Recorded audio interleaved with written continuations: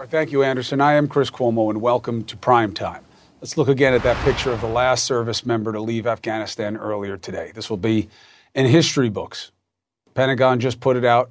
They say the war has ended. Army Major General Chris Donahue, commanding general of the 82nd Airborne, boarding a C-17 to depart Kabul, lifted off at 11:59 p.m. local, just before the clock struck midnight. So that means it's August 31st in Afghanistan right now, right? Remember that date, arbitrary, set by the Biden administration. It's about 5:30 in the morning there now. The Taliban knows the United States is gone and is celebrating with gunfire.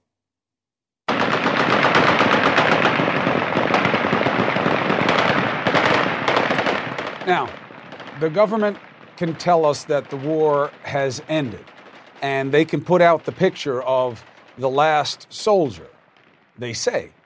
But we all know it isn't over, okay? 2 reasons. Now, what we do know that is true is that America has lost the last clear chance to cut a different deal or to maintain a force in Afghanistan until everyone is out, or to reclaim the Bagram Air Base to secure exits and to keep an eye on one of the most, if not the most, fertile terror spots in the world.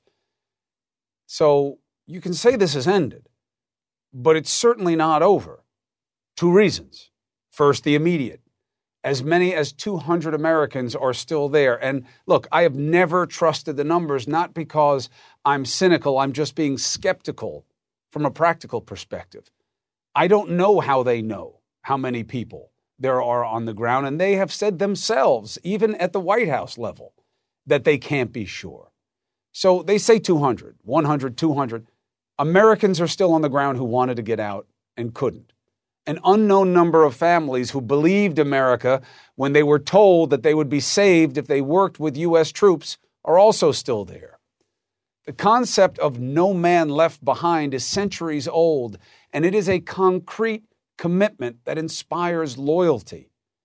Do we still believe in that commitment? The president and his Secretary of State say yes. They point to an unprecedented evacuation that freed over 120,000. And that was something. And it was something impressive. We've never done anything like it before. Yet why did it have to happen? That's something that must be in the analysis as well. And on top of what the president says, the Secretary of State says, those who were left behind will still get out even without U.S. troops being there, even with them being in the grip of one of the most barbaric groups in the world. Here's the Secretary of State. If an American in Afghanistan tells us that they want to stay for now, and then in a week or a month or a year, they reach out and say, I've changed my mind, we will help them leave. We've worked intensely to evacuate and relocate Afghans who worked alongside us and are at particular risk of reprisal. We've gotten many out, but many are still there. We will keep working to help them. Our commitment to them has no deadline. We will hold the Taliban to its pledge to let people freely depart Afghanistan. The Taliban is committed to let anyone with proper documents leave the country in a safe and orderly manner. You know, you learn in this business that things have to be repeated. Can't just say things once. So, for the record, Biden didn't get us into this situation. Okay? Many presidents have a hand in what should be blame if you want to look at Afghanistan as a failure. Certainly, the most recent iteration was Trump deciding to negotiate with the Taliban. Okay? That absolutely undercut the confidence of the government and hastened the decline. And there is no question that while Biden was dealt a bad hand, he played his cards poorly as well. So that's how we got here. But going forward is going to be the true tale of the tape. And the idea of what the Secretary of State just said is just hard to believe. Why? Because the Taliban's not our friend. It is an oppressive regime. It's not about cooperating. They are in control. And now, thanks to you, they are much better equipped. How much of what America left behind or for the Afghans does the Taliban now have? How many of the 500,000 assault rifles, machine guns, and pistols, the tens of thousands of armored vehicles, the dozens of planes and choppers, how much of that stuff are they going to be using now to spread their perverse form of religion? Here's them. Look at them, checking out a hangar at the airport after we left and the choppers left behind. America can't count on these people any more than those left behind can right now count on America. So that's the first reason it's not over, because we got people still there. The second reason is because this war is not over. The war is a war against terror. Terror is not one group in one place. It is an idea. And terrorism exists, and Afghanistan will likely be a breeding ground once again. So how safe will we be at home now that the war is over? Does anyone think about why we haven't had another 9/11 in 20 years? Do you really believe that being on the ground in Afghanistan wasn't part of why we didn't have another 9/11? The White House said today, we're not going to allow terrorists to grow and prosper in Afghanistan. Easy to say, but how? How if you're not there? Targeted airstrikes, we just saw it. Went after that guy from ISIS-K. Okay, but is that what safety is about? What about intel? With no boots on the ground and the rise of ISIS-K and who knows what else and who else, how will America know what she needs to know? Listen to what a senior ISIS-K commander told CNN a little over 2 weeks ago, just days before Kabul fell. With U.S. forces out of the country and the Taliban potentially in control, do you think that will make it easier for you to expand? Yes, this exists in our plan. Instead of currently operating, we have turned to recruiting only, to utilize the opportunity and to do our recruitment. But when the foreigners and people of the world leave Afghanistan, we can restart our operations. Think the next time you see that cat, he'll be in shadow? Remember, that group attacked last week and killed 13 American heroes. President Biden will address the nation tomorrow. He cannot really be expected to tell you how they're going to get the rest of the Americans and the allies out of Afghanistan. But here's the question for him. Can President Biden reassure you that you will be just as safe here at home without America being in Afghanistan? To the better minds, former CIA counterterror official Phil Mudd and retired Army Lieutenant Colonel Daniel Davis, who served 2 combat tours in Afghanistan and is now a senior fellow with Defense Priorities. Welcome to both of you. Good to have you. Thanks. A momentous occasion to be sure. What it means is what we will discuss. So, Phil, let me start with you. What does the day mean? And can President Biden say to America tomorrow, we can keep you just as safe here at home without being in Afghanistan? No, he can't say that, but I've also heard people talk about this in intelligence terms as a disaster. I would disagree with that heartily as well. Look, you've seen some of the collection in the past few days when there are strikes both outside Kabul and inside Kabul. I'm going to bet that a lot of the collection that led to those strikes will continue afterwards. Some of that is remote. That is stuff like drones and intercepted communications. I expect drone operations to continue. I do not believe you will see an absence of U.S. intelligence officers in Afghanistan in the coming months and years. I expect cooperation from some of our friends there, some of the contacts that we had when the Soviets were around. Some of those warlords are still around. I guarantee you they want to talk to the Americans because those warlords don't like the Taliban. Another clue, the Americans are moving to Doha, Qatar.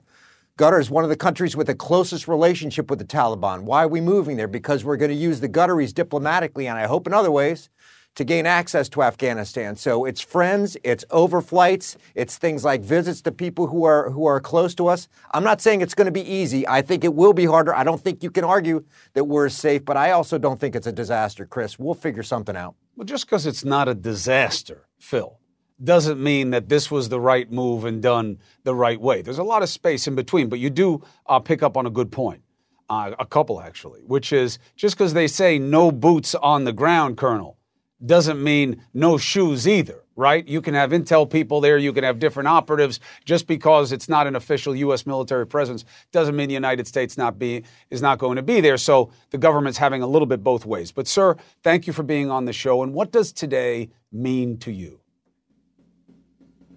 Well, I'll tell you, just on a personal level at first, it's a really sobering time because all of these places, whether it was Bagram or Kabul or a number of these other places, Mazar-e-Sharif, Berat, I spent a lot of time on the ground. And now then to see that the Taliban is in complete control of all of that and everything that we did, all the investments that we made, all the blood that we spilled is literally for nothing.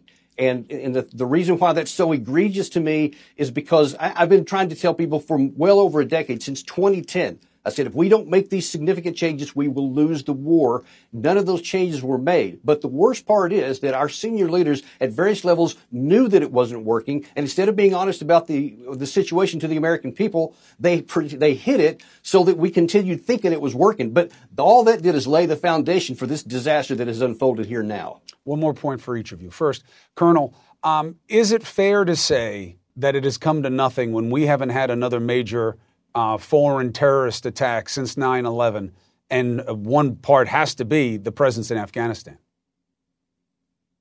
Well, see, I actually argue pretty vehemently that it had nothing to do with the troops in Afghanistan. Look, I was there when there was 150,000 U.S. And NATO troops. And there were vast sections of the country in 2011 that we had no acknowledgement in at all. We had no power, no influence in. So if the Taliban owning a piece of terrain was going to open it up to the Taliban or to Al-Qaeda or any other group, it would have already happened years ago. And then what about Syria? What about Iraq? What about Pakistan? All these other places, Somalia, where there's plenty of opportunity.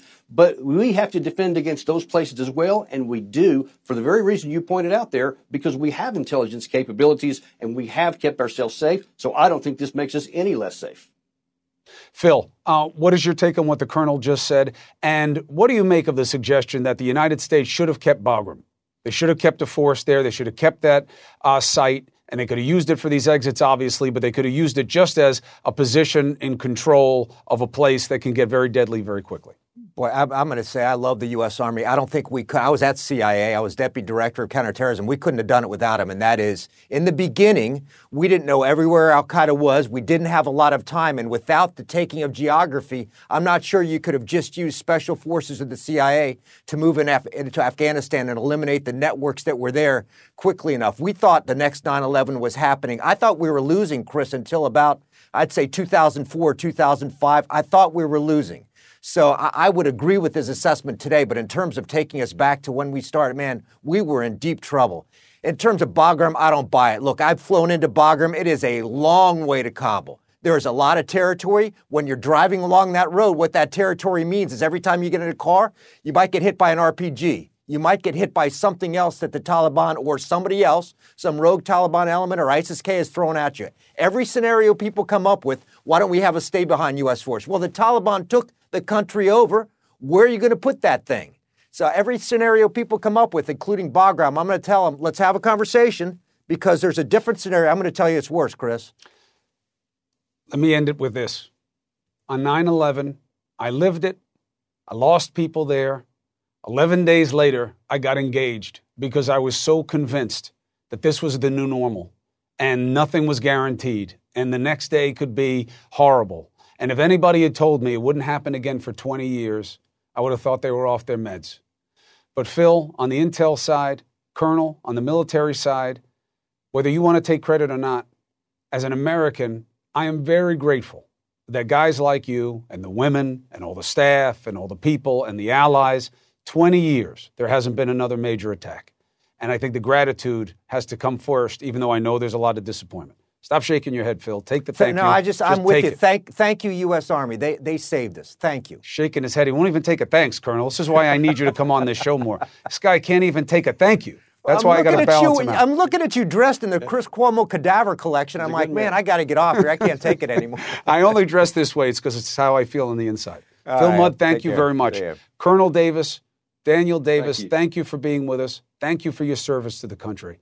And I hope we get to continue having you and your perspective on this show. God bless and be well. I appreciate it. I look forward to more of this. Absolutely. Be well, Colonel. So look, one, I believe that you should see today you know, you don't have to care what I say, but don't forget how safe we've been and for how long, okay? Who knows how it's going to pan out with us not being there? Who knows if we even can stay out? Who knows? But 20 years, okay? Nobody, look, I'm old enough to remember, I lived it in real time. Nobody in this city, nobody in this country would have ever believed something like that would never happen again. And it hasn't happened for 20 years. That has to mean something. All the blood, all the treasure. That didn't come for free. Now, what's the rest of the story? The people who haven't gotten out. I have one of them. She didn't want to leave when we talked to her last week. Why? Because there were too many people she felt she couldn't live if she didn't try to help these other people have a life as well. What is her situation now? She's on the phone. Hear it for yourself. Next.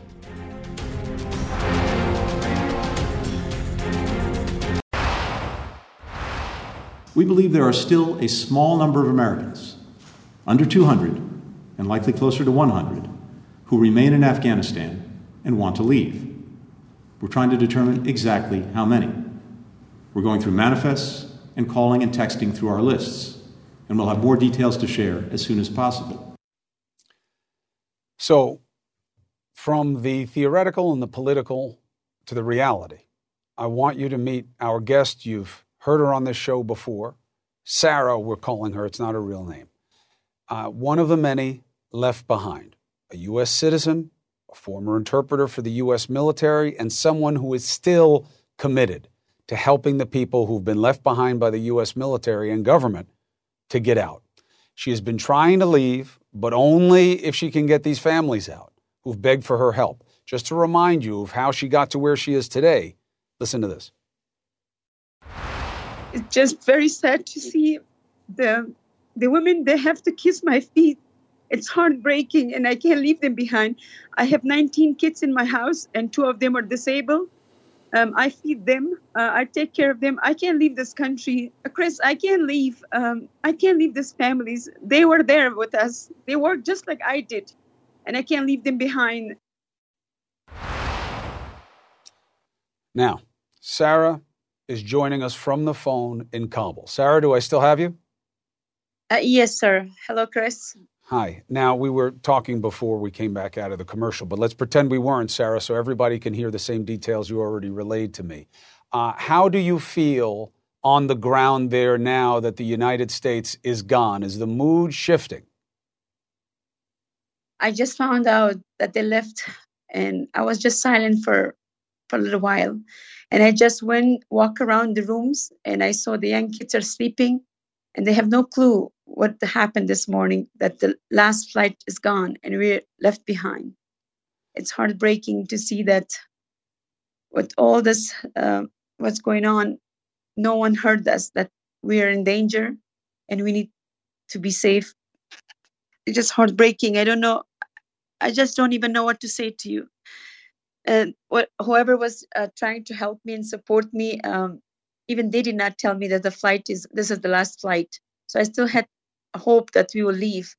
If not all of them, at least some kids and some mother who had disabled kids, I had hope for them, at least they can leave. But for past 48 hours, we were all, 37 of us were on the street going from gate to gate because the State Department was giving me the instruction to follow, and I was doing that. We went gate to gate, places to places. I failed to do that because yesterday I was in front of MOI and we had a chance to get in, but it was a lot of people there. But I started controlling the whole crowd. I asked the crowd, if you guys want to go to states, you guys have to allow me to talk to the military. So all the crowd pushed back, and I was the only person I was in front. I also sent the video. You can show that to the world, what I did. And I just went there by myself, and I took 6 of the SIV kids with me, with one of the guy who pretended that he's my husband, with 6 kids, so I can pass all the checkpoints of Taliban. I left all the family behind in my house, and I went by myself to the airport to see if I can get out of here so I can go to States. Maybe I can start working at home and help those people who I left behind. But I went with 6 kids, and the There's 3 checkpoints. Taliban asked me, who are they? So my pretended husband told them that she's my wife and these are my kids, and we're trying to go home. We didn't tell them we're going to the airport, because as soon as we tell them we're going to the airport, they wouldn't allow us to go anywhere. So we just told them that our house is on the other side and this is the only road that we can take us there. So we made it through 3 weeks to the gate that the State Department told me to go to. And I went there and they told me that make sure you have your umbrella with you. They will recognize you. Make sure you have a secret code. I said, okay, that's fine. I'll have that. And just get to the gate. I said, okay. I got close to the gate and they just throw a gas. I don't know how to say that, the tear gas or whatever. They put that. And then I was keep messaging them. I say, hey, if they're putting this gas, I cannot get in. They're like, well, they're putting the gas for you so you can get in closer to the gate. I said, fine. So I got close to the gate and I knocked the door and I used that secret word that they asked me to give. I had the umbrella really high, up high, so they know that it's me, but nothing worked. And then I finally got closer to the gate and I saw the tower fill up with all the American soldier and a civilian who had civilian clothes on. And I start shouting, hey, I'm an American, please open the gate. I'm here to go home. So they didn't hear me. And they threw another gas and I was knocked out for maybe 15 minutes. I was knocked out and I lost all the young kids. I did not even know where the kids were. And I have a picture of the bullet, actually, the gas bullet hit one of the kids and his whole were ripped. So that did not help. So then what happens now, Sarah? Like now that they're gone, they say we'll keep working with people there, that the Taliban has said that people can leave if they want to leave and the airport will be open. Do you believe any of that?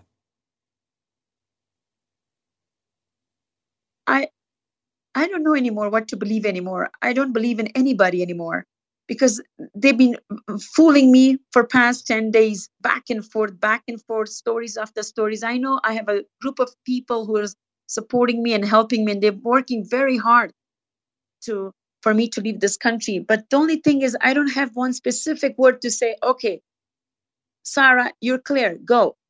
And I've been doing this. And I don't know what to believe anymore. I'm completely speechless. I don't know what to say, but I just can't believe no one told me that this is the last flight. What is your biggest fear now, Sarah? Now, look, all I control is what we do on the show and the phone calls that we can make. And as I've said to you, more off television than on, I will keep telling your story. I will call anybody who you tell us you're working with to help understand the logistics of how you get out and the other people. That isn't going anywhere, that commitment, but that's all we control. And until we figure out how you're going to get out of there, what is your biggest fear now? Am I safe? Now the question is my life. Am I safe? Are these people are safe? I don't even think they're safe because they're in my house. Because now they're more target than ever before because they're living in my house and I'm an American. I'm a formal interpreter. I worked for 14 years. And what is next for us? We just smell the death.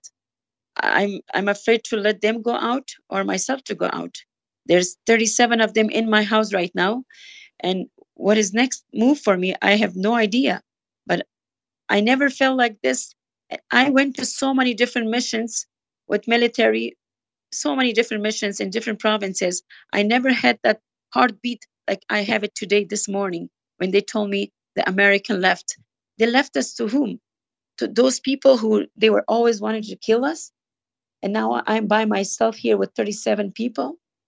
This is my fear, that if American could not help me when they were on the ground, how will they help me now when no one is here? That's my question. Well, that's our question also.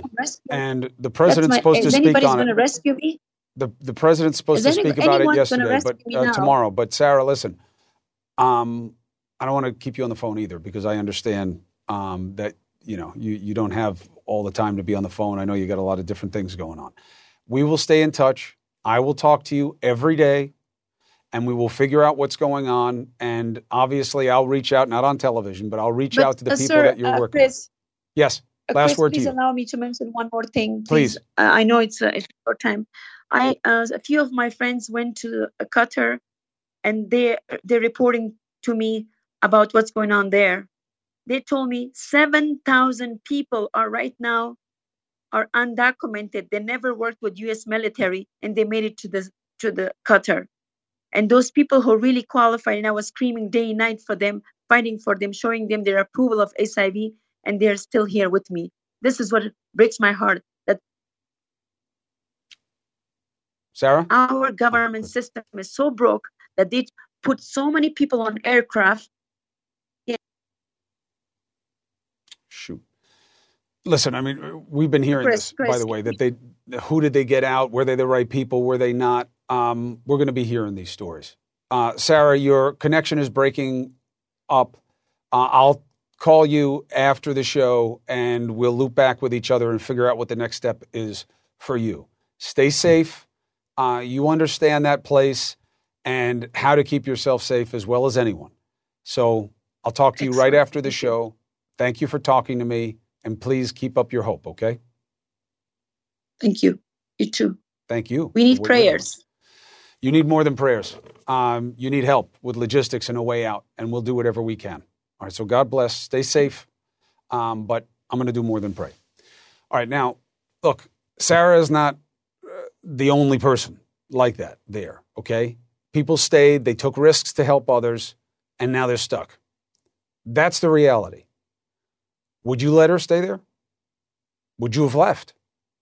This is a hard time. I want to turn to one of the heroes of a secret evacuation effort that helped save hundreds of Afghans, the so-called Pineapple Express. Have you heard about this? Next.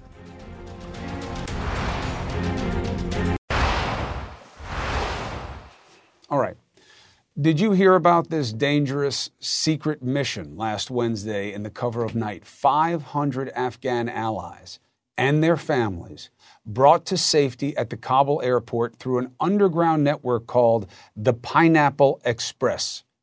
So-called shepherds, or former special ops forces and CIA comrades, worked with military inside the airfield who defied orders by leaving airport perimeters to pull in people flashing pineapples on their phones. Jason Redman was part of the mission. It's good to have you on Prime Time. I appreciate you, brother. Tell people why you had to do this. Chris, thanks for having me on. And, the reality is this administration, this government made a promise to not only the American people, but made a promise to the amazing Afghan allies that we worked with. I mean, these individuals who had worked side by side with us, who had sacrificed, who had placed themselves in harm's way, who for 20 years had frequently saved our lives. And when the government made this abrupt pullout, there were so many of them, just like Sarah talked about. Everything she talks about, we can validate. I mean, we were witnessing it, not on the ground, but virtually through all these individuals. We were seeing it. And Scott Mann, Lieutenant Colonel Scott Mann, is the founder of the TF Pineapple and came up with this idea to bring out one guy, and they successfully did it. And then everybody else said, you know what, we have individuals. And we said, this isn't right. We need to honor this promise. Honor the promise that this, administration made to these people. And that's what we're doing. We are now committed to this. We've gotten out over 650 Americans, Afghan veterans, allies, interpreters, numerous VIPs, and we are continuing to do it. We've had to make a shift now, obviously, with the U.S. government pulling out. This is going to get much more difficult. So what is your biggest concern going forward?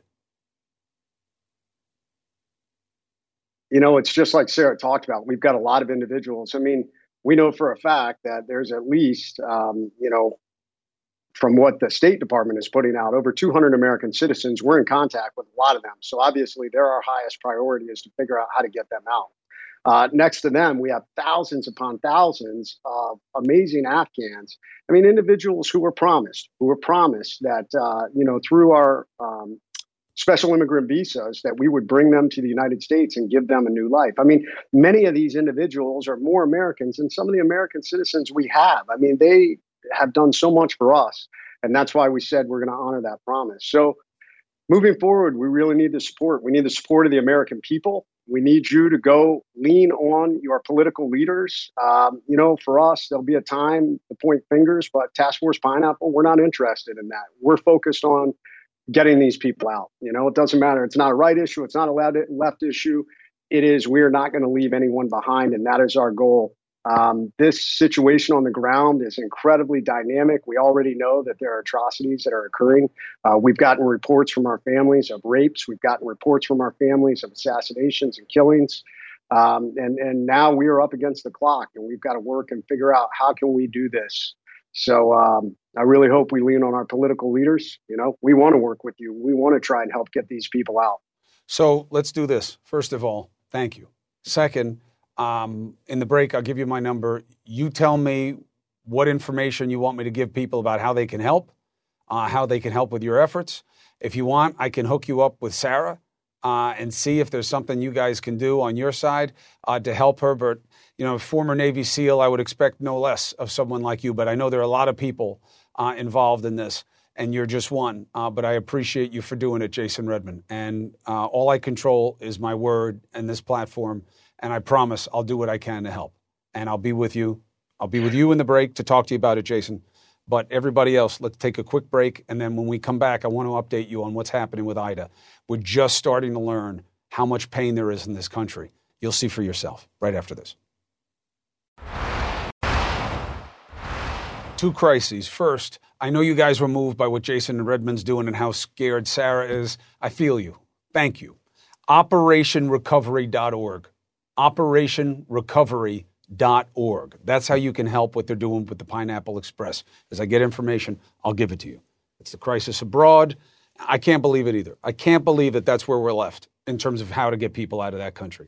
I can't believe it. But that's where we are. And we'll see who steps up and who doesn't. Now, the crisis at home. Hurricane Ida.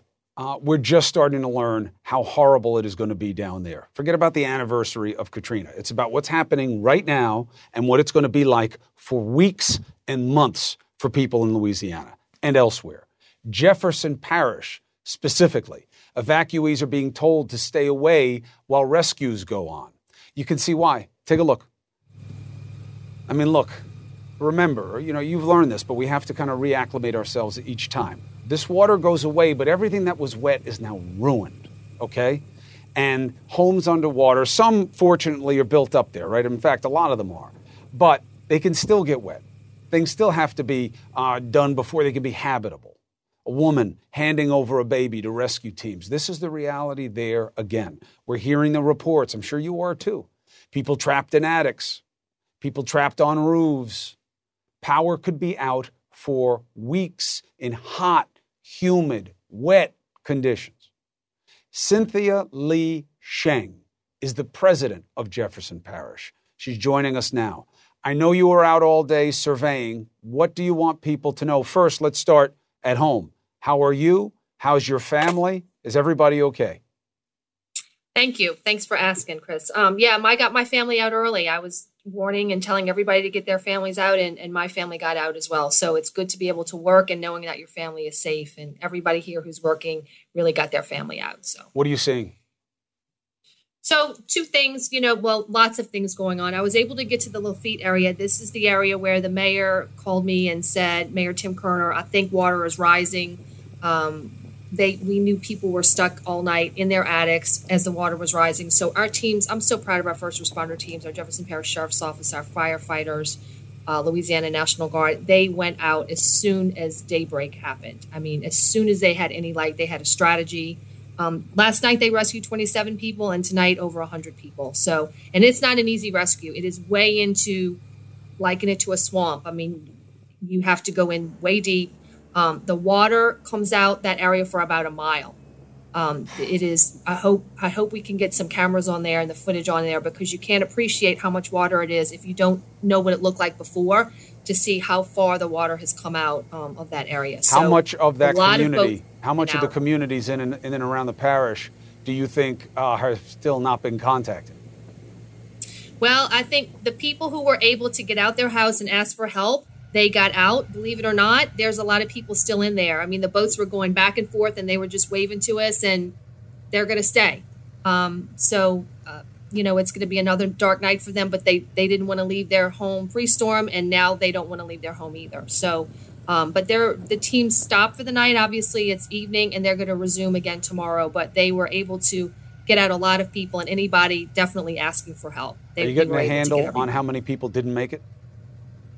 No, I know there was one fatality, and then I'm hoping that number stays the same. But, Chris, I think until the water recedes and until they go into every home, we're not going to know where we are. But I'm hoping it stays with one fatality. Right now, is there anything you need that I can put out the word out for?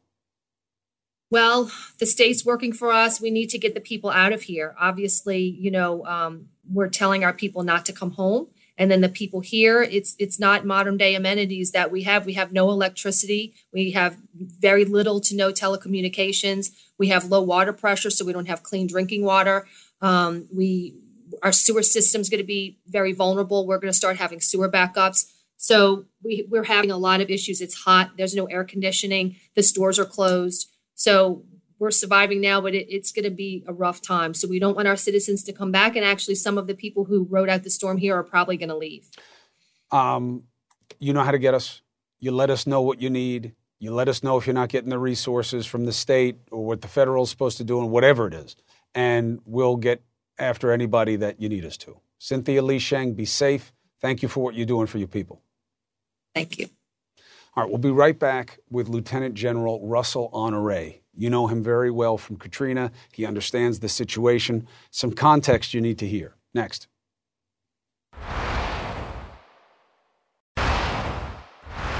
Now, I shouldn't have been so quick to say, forget about the Katrina thing. Of course that matters. 16 years ago, like to the day, I, like many people, was on the ground in Louisiana after Katrina, and I was there for Rita. And I think the biggest thing to remind you of is it wasn't horrible right away, okay?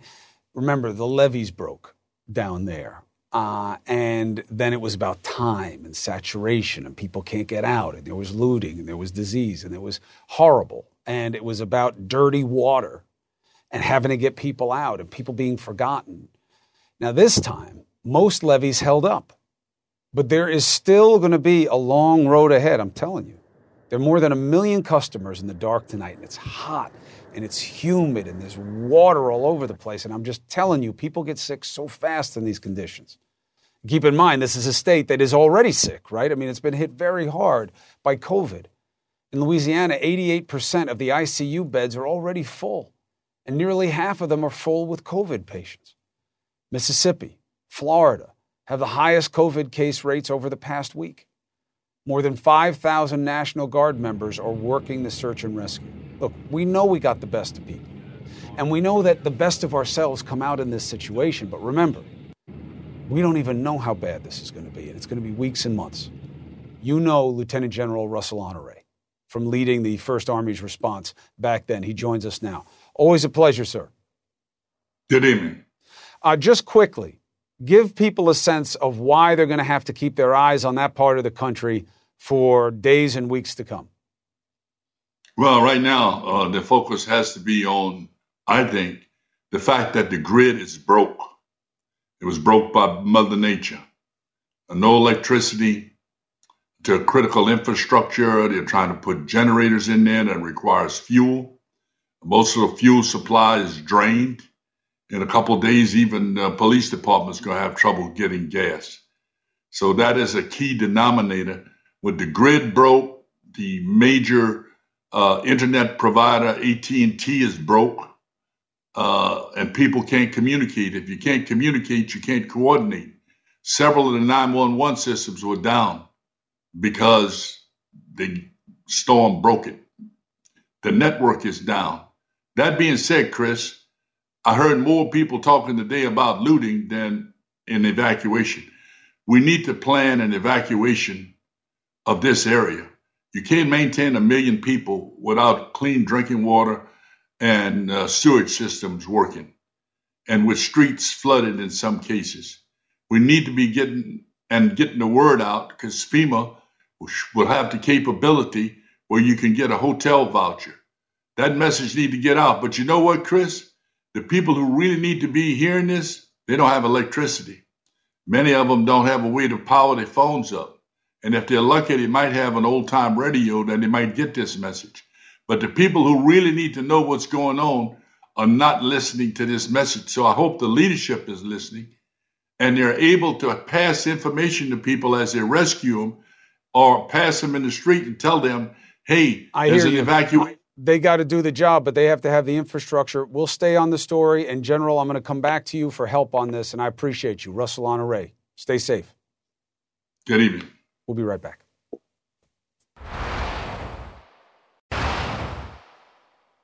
They say the Lord doesn't give you more than you can handle. We're sure testing that right now. Just got off the phone with one of my pals stuck in Louisiana. He's trying to keep his wife from coming back home. It's a lot of trouble. And you are very lucky to have Don Lemon tonight on his big show because he understands that part of the country as well as anybody. Yeah. So, D, I got to tell you, they're saying that we got to push our leaders to make good with those hotel vouchers as soon as possible because with no power, assuming they can find hotels and places with power, with no power, sewage, on the fritz, water's going to get dirty fast and people are going to be steeped in it. They're not going to have anything to drink. Another great tip I just got is that if you're stuck, but your car has OnStar is working. And this guy's able to communicate with people as a result. So if you've got OnStar, although, who am I saying this to? I'm sure they can't even see us right now. Yeah. Well, you know what I did all weekend? I was constantly on the phone. For 2 weeks, I've been trying to get them to come here. You know how people are. We've covered so many of these disasters. Many people just don't want to leave. My entire family was there. And they're there now. Many of them spending time at my mother's. My mother is a generator. My brother-in-law doesn't. He's lost power. He and my nieces, they still don't have power. They haven't had it, I think, since yesterday. It's going to be a while. Maybe it's going to be a while that they're going to get it back. My sister finally got power back to her home. But I'm just grateful that they're all okay. But so many others are in situations that are far worse than my family. And I think that we're going to find that it's worse than we know right now. Once we start to get to the areas where there's no power, once they start finding people who have been displaced. But the hurt, the need is great. And Chris, we haven't even mentioned, on top of that, COVID. All of the hospitals are overrun with COVID patients, and some of them are on backup generators. So, it's a mess on top of a mess on top of a mess. I got to tell you, though, not to get deep, but it does make me wonder if you think about it, what's going to be the answer in Louisiana? Collective concern and a sense of common will. Mm-hmm. What's going to get these people that we just left behind in Afghanistan out? Common concern and collective will. Mm-hmm. What's going to get us through and get these schools to stay open with our kids with COVID in the parts of the country that aren't in collapse from this storm right now? Mm-hmm. Common concern and collective will. We need one another more than ever. And as we talk all the time with the audience, I don't remember us ever being weaker. Yeah. Maybe these catastrophes will remind people that they got to give a damn about other people. They just have to. That's how it works here. Maybe in some way it'll help bridge the divide of the divide in this country, of the political divide in this country, because it's time to stop it with the politics. Politics seems to supersede everything. Let's hope it doesn't supersede goodwill and neighbors helping neighbors, and that people realize, as you do in a catastrophe, right, especially in something like this, that you help other people out. It's not just about you. And it's the same thing with, when it comes to COVID, when it comes to, taking care of yourself, making sure that you're okay, that you're vaccinated to keep other people, or wearing your masks, or social distancing, or whatever it is, that you're doing it not only for yourself, but to help other people. Because this is a crisis that you can see, right? It was a hurricane, and you see the crisis, you see the need. Perhaps when it's COVID, you see it a different way, but we shouldn't do it that way. We should see every crisis as an opportunity to help the people we love, or even the people we don't love, just our fellow citizens. And so I hope you're right. I hope you're right. But as a matter of fact, I just spoke to someone, you're going to hear him very shortly, who is an American citizen who is stuck in Afghanistan. And part of the things that we're talking about right now. She went for 20 hours without using the restroom, without sleeping, without eating, without drinking, trying to get to that gate at the airport and get out of there. no such luck still. And now, look, they can talk the talk. Yeah. We'll still work with the Taliban. That falls on deaf ears. Yeah. What is the State Department going to do? Yeah. How is it vetting these people? How is it making improvements? How is it expanding its capability, especially now? We got to push on it because these are going to be hard times and not just inconvenience. These are killers, these people who are in control on the ground there. We have to remember, this is America. We're Americans. There's pretty much nothing that we can't do if we all want to do it together. American. I'll see you soon. American. I love you, D. Lemon, especially tonight. Thank you. If only tonight. Thank you, brother. I'll see you soon. Quality sleep is essential, and that's why the Sleep Number Smart Bed is designed for your ever-evolving sleep needs. So you can choose what's right for you whenever you like. Need a bed that's firmer or softer on either side? Helps you sleep at a comfortable temperature. Quiets their snores. Sleep Number does that. Sleep better together. J.D. Power ranks Sleep Number #1 in customer satisfaction with mattresses purchased in-store. And now, save 50% on Sleep Number limited edition smart beds for a limited time. For J.D. Power 2023 award information, visit jdpower.com/awards. Only at Sleep Number stores or sleepnumber.com. Now streaming exclusively on Max, a new CNN flash doc about the album that has Nashville talking, Call Me Country. Beyoncé and Nashville's Renaissance. Watch it at max.com/callmecountry. Max subscription required.